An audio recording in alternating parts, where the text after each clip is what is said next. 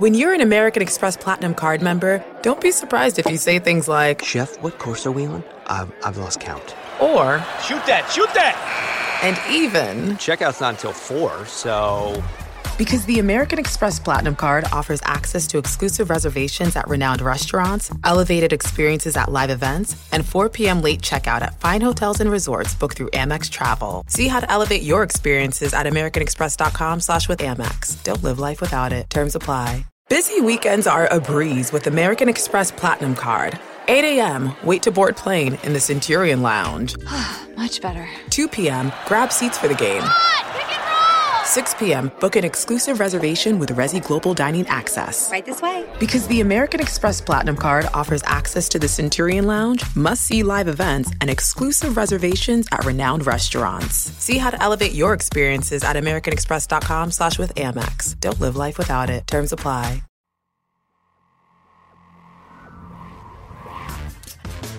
Welcome to this week's play-by-play of the Hang Time Podcast. Joining us now, comedian Chelsea Peretti, NBA All-Star Roy Hibbert. Roy is our nation's most treasured actor. He's got chops, he's got talent, and he also has free tickets to Lakers. With your hosts, Elliot Anderson stuffs it down behind his head. Sekou Smith, Lang Whitaker, and Rick Fox. Our next guest should have been our first guest, Isaiah Thomas. How do you think you would play in today's NBA with the rules the way they are? Be honest. Average 40. We will win a lot. And it's our main man, Roderick Turner from the Los Angeles Times. Hey, Q, can I say this first? You know you when can. I started covering the Lakers, when Rick Fox played, I had hair. They wore me out. Now it's time for the tip-off.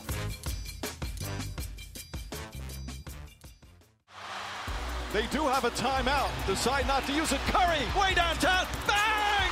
Bang! Oh, what a shot from Curry! With 0.6 of a second remaining. Hang Time Podcast, Sekou Smith from the Hang Time blog at NBA.com. Lang Whitaker from the All Ball blog. Rick Fox from the All World blog. Who needs a timeout when you got Steph Curry? Oh, my God. I flipped over to NBA TV after that game, and Rick was on the set, and I almost tweeted it's one of the first times I've seen Rick Fox speechless. he stole everything, bro. Yeah, he's stealing everything. He's putting everything on pause, and just it's his world right now. That's interesting you say that, Rick. You're one of the few former players to give it up, apparently, since the rest of the grumpy used to play crowd is somewhat skeptical. And I want to be clear and put this on the record. Somehow or another, our colleague Isaiah Thomas got lumped in with Oscar Robertson and some of these other people who have been critical and skeptical of Steph. That's not the case. I talked to Isaiah and Greg Anthony early in the year for an MVP race to the MVP story I did about Steph, and they were both glowing with praise before he really cranked it up to what he's doing now. So I don't know how he got lumped into that group, but I think it's a disservice to what he said and about Steph all season long. He's been super, super excited and praised Steph at every turn. So I think Steph's on his way, obviously, to a second straight MVP. Whether or not they win the championship, which it looks like they'll go in as the obvious prohibitive favorite, but if he wins 2 straight MVPs, Rick, where do you think that puts him in the pantheon of all-time great players? Because everybody says he's only done it for a couple of years, but you give him 2 MVPs, that's more than Kobe. It's more MVPs than Shaq has. He's got to rank up high up on your list if he gets 2 straight, doesn't he? Yeah. Well, Steve Nash got 2 straight. Right. Yeah. But the beauty of what is happening for Steph is he also won a championship. Yeah. And if he wins another one, obviously, and wins an MVP maybe of the finals as well, Hall of Fame is obviously checked off the list right there. And right. And then you start to you see Magic's tweet the other day. Which one? Magic tweeted that if he plays like this for the next 4 or 5 years, he'll go down as the best player we've ever seen. Yeah. And so, look, what he's doing is incredible. what he'll be able to continue to do has us all hoping to see more of. Right. And to Magic's point, and if you have Magic Johnson saying this and giving it up this early already, right? Which is, look, if he strings some more of these years together like this, then how do you not? I mean, when he's putting PERs up, numbers greater than Wilt and Michael, how do you not start to talk about him as the greatest ever? But that seems to me still to be 4 or 5 years out. What if he gets better? Oh my gosh, don't say that. Well, he got better since last year. He won the MVP last year and came back better this season. And what's to say there's not some other level he can get to? What level's that? I don't know. I didn't think he'd get to the level he's at now. Yeah. I mean, he might come out with a lightsaber next year. I mean, think about this. He's playing a game that should be timeless. He's not playing an athletic above the rim necessarily. He's not a guy who you're going to say in 5 or 6 years, well, he just doesn't have the hops he used to have anymore.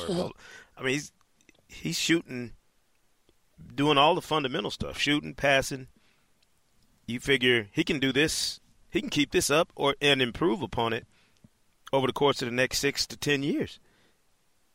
What do you think clicked for him at some point where he just decided, I think I'm just going to be the best player that ever lived? You know what? I don't know, Lang. Schumann and I were at the World Championships in Spain when Kyrie won MVP.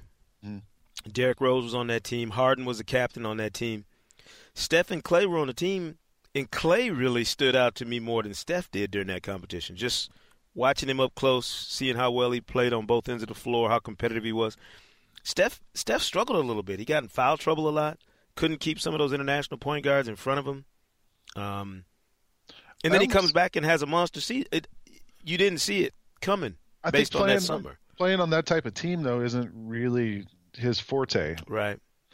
He doesn't have the ball in his hands all the time. Yeah. It's not kind of geared around his game the way the Warriors are. The Warriors, that whole thing is it revolves around him. Although he didn't play last night, and they looked pretty good without him last night against the Hawks. So, but I think on that international, it's kind of like in the All-Star game. He's not the player. He's not the focus of attention necessarily. Right.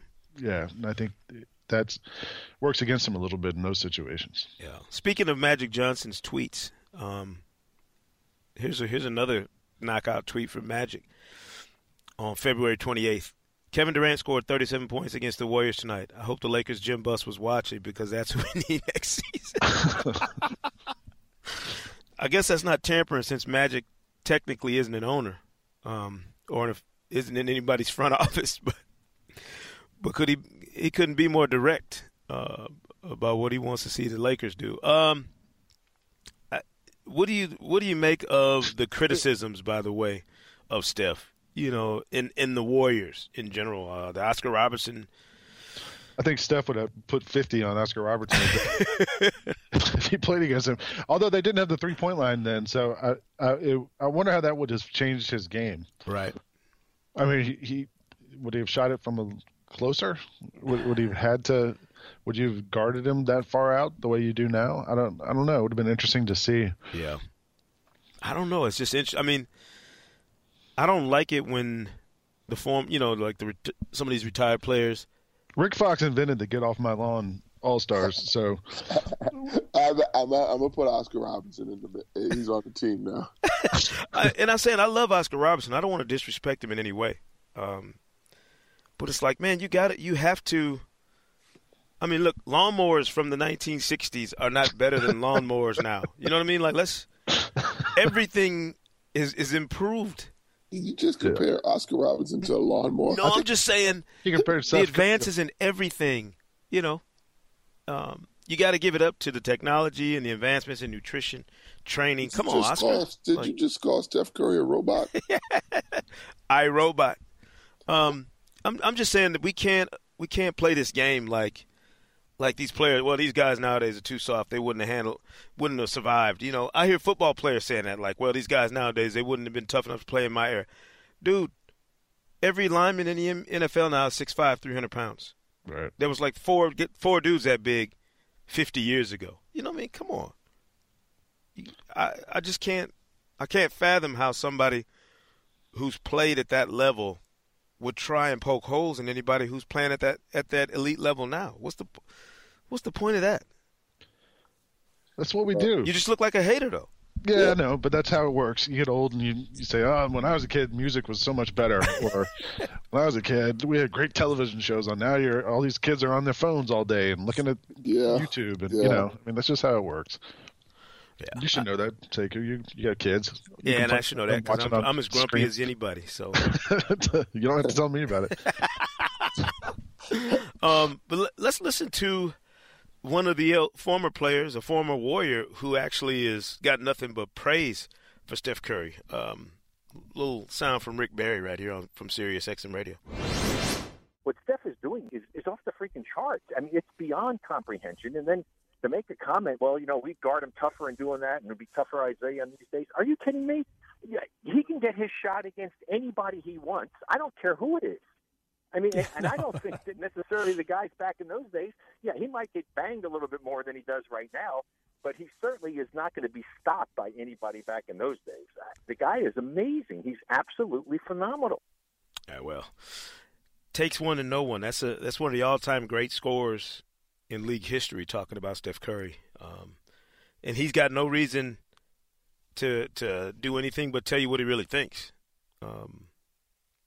I mean, Rick, say you guys had a player with Steph's skill set on those Lakers championship teams instead of Kobe, how do you think that team would have fared with a player with his skill set in that spot? Just as, I think equally as successful. Mm-hmm. I think because of Shaq, we start with Shaq. Right. We would be we'd still be in a pretty fairly good position. I don't know how to answer this question other than I only know the tenacity with which Kobe played with on both ends of the floor. Right. I like that Kobe, obviously played above the rim, but Steph did. He doesn't need to play above the rim when he stretches the floor and forces you to have to come out and guard him at 40 feet. That's a asset as well, Yeah. So I think both are just as you would be both as successful. I personally would go with Kobe. That's just me, but I love Steph Curry and what he's been able to do to the game. Yeah. I have a question for you guys. Do you think the Oklahoma City Thunder has the best chance of knocking off the Warriors in the postseason out of all the teams in the league?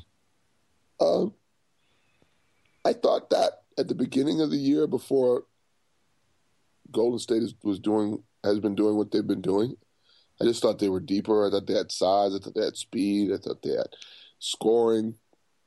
Defensively, right. I mean, what they did in that first game, like tonight, watching them is going to be fun. I mean tomorrow night. Sorry, but mm-hmm. they had the Warriors for 3 quarters the other night, and they really, for the most part, had that game until Steph Curry, pulled it right from underneath them. So yes, I would say yes, but I don't know. I just think the San Antonio Spurs have been under the radar so quietly all season long. They have like the 7th or 8th best all-time record at this point ever. It's just amazing to me that they're just going under the radar. Yeah. But I would put Spurs and OKC as a 2, yes. I think the Thunder actually match up better with the Warriors. Mm-hmm. If all things are equal, both teams are healthy and everybody's playing. And I still don't like their chances. I don't. I think the Warriors just have this chip in them right now about refusing to let somebody beat them. Right. Refusing to let somebody knock them off the path that they're on.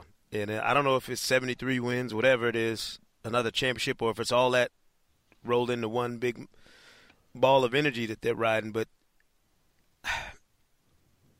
the Thunder, to me, have a fatal flaw. And that's they can't decide who's supposed to do what in late-game situations against other elite teams.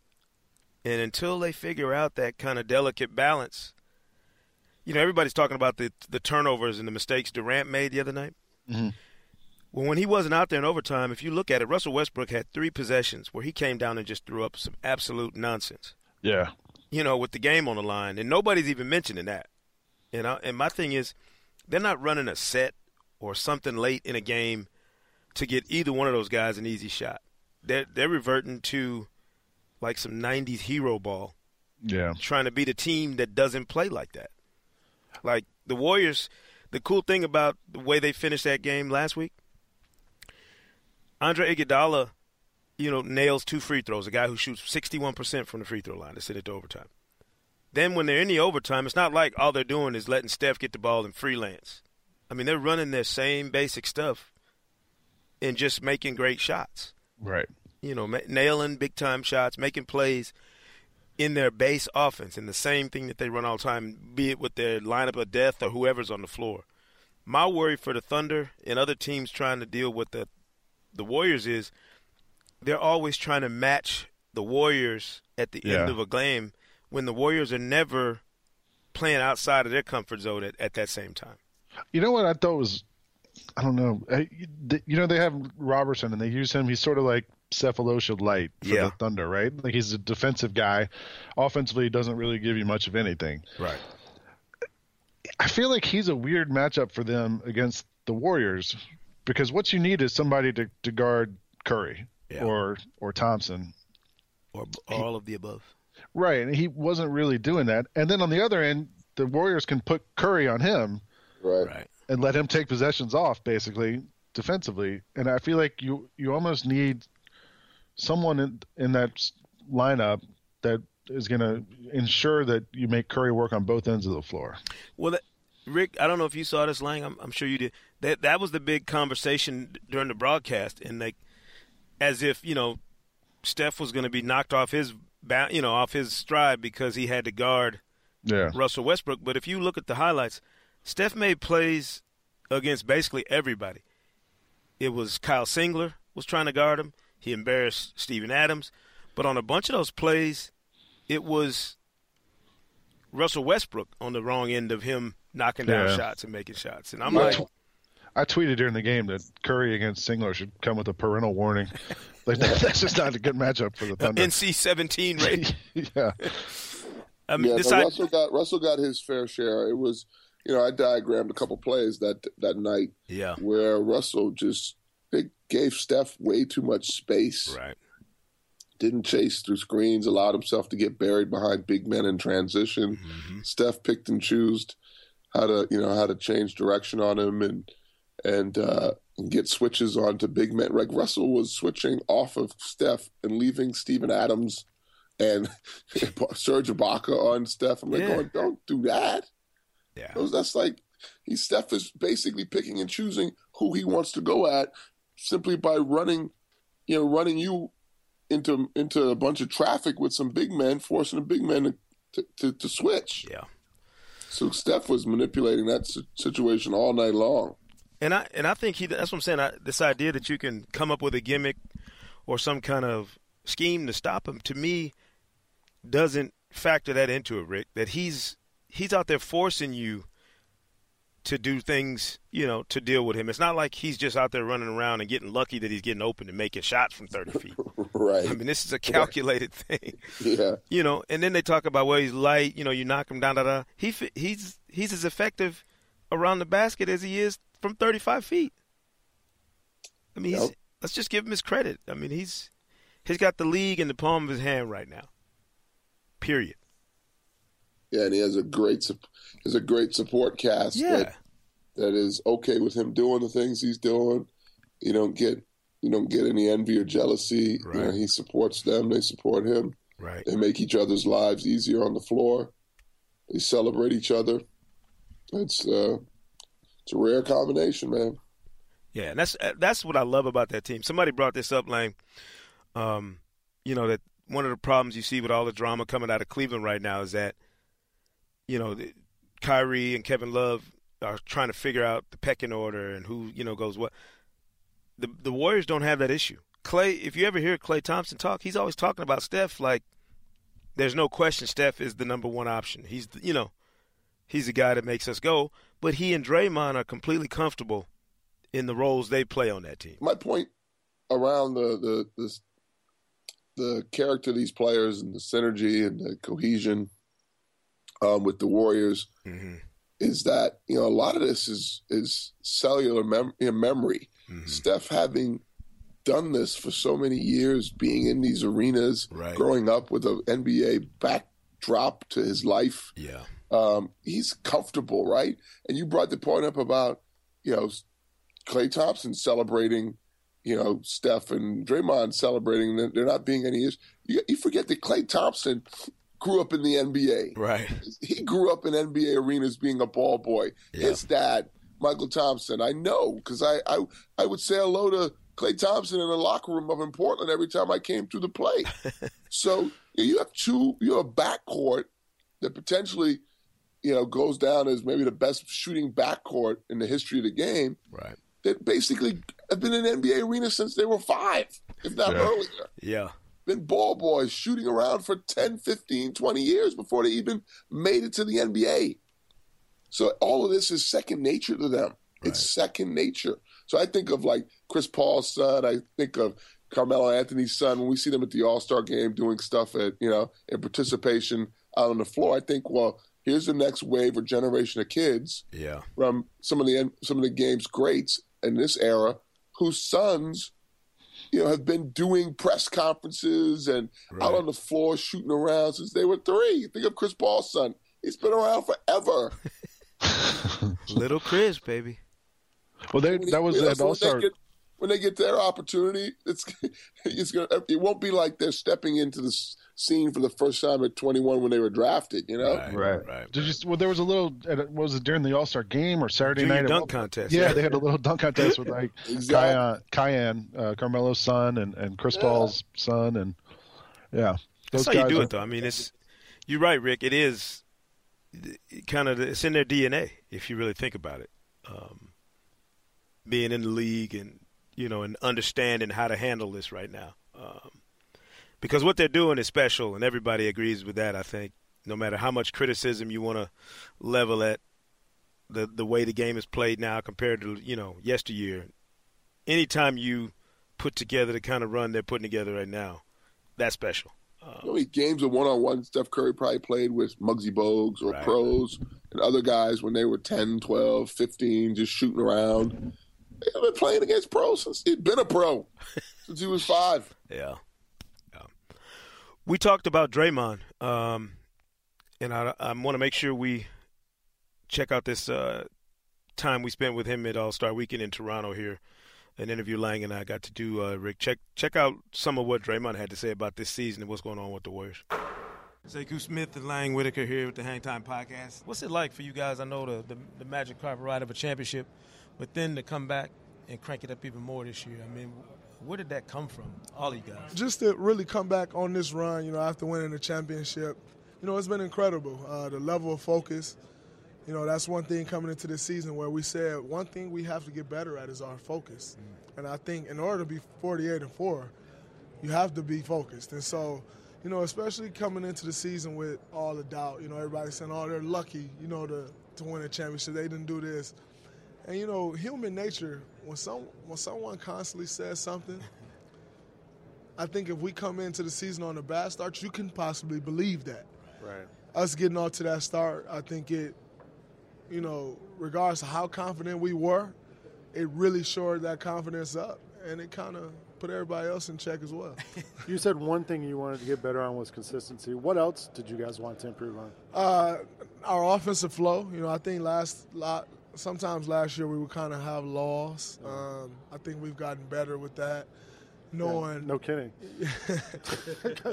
We always talk about like something as simple as like, all right, they've scored 4 times down. We haven't. We know exactly what to go to get a bucket. Right. Or if we're not, but we're going to get a great shot. Right. And I think that just something as simple as that shows growth. We don't have to, all right, they scored 4 times. Steph, go get us a bucket. Right. We can help him with that now. And so I think that's one of the biggest things, and it's something that's so small, but it makes a huge difference because at some point you always need to stop the bleeding. Right. And we know exactly how to do that now. Right. Does the nature of, and you talked about that, the doubt, does the nature of that beast inspire the entire group? Because it looks like, not just 3 All-Stars playing well, but sometimes y'all out there and it's like everybody's in the matrix. Looks like the dream team. I mean, is that just a thing that has trickled throughout that roster now? Absolutely. We have a lot of guys who are hungry. We have a lot of guys who have been disrespected, not only this past summer, but throughout their entire careers. And we play with that chip on our shoulder. And I think that makes a huge difference in who we are, because we never come out like, whatever. Right. No, we think we got something to prove every time we step on the floor. Sure. And so I think that's important. Yeah. When did you become a triple-double machine? How did this happen? I don't know how it happened. Honestly, I have great teammates. I pass the ball, they make shots. I can make those same passes, and if they don't make the shots, I don't get a triple-double, So, really just playing with these guys where we know each other, So I know if I fly in the paint and I'm lost in there and I got nowhere to go, I know where my outlet is. And all that stuff makes a difference. I can't come on here and just say, I came a triple-double machine because I did this. Nah, I got great teammates, and we all work great together. It's going to be enjoyable to watch y'all finish out this season.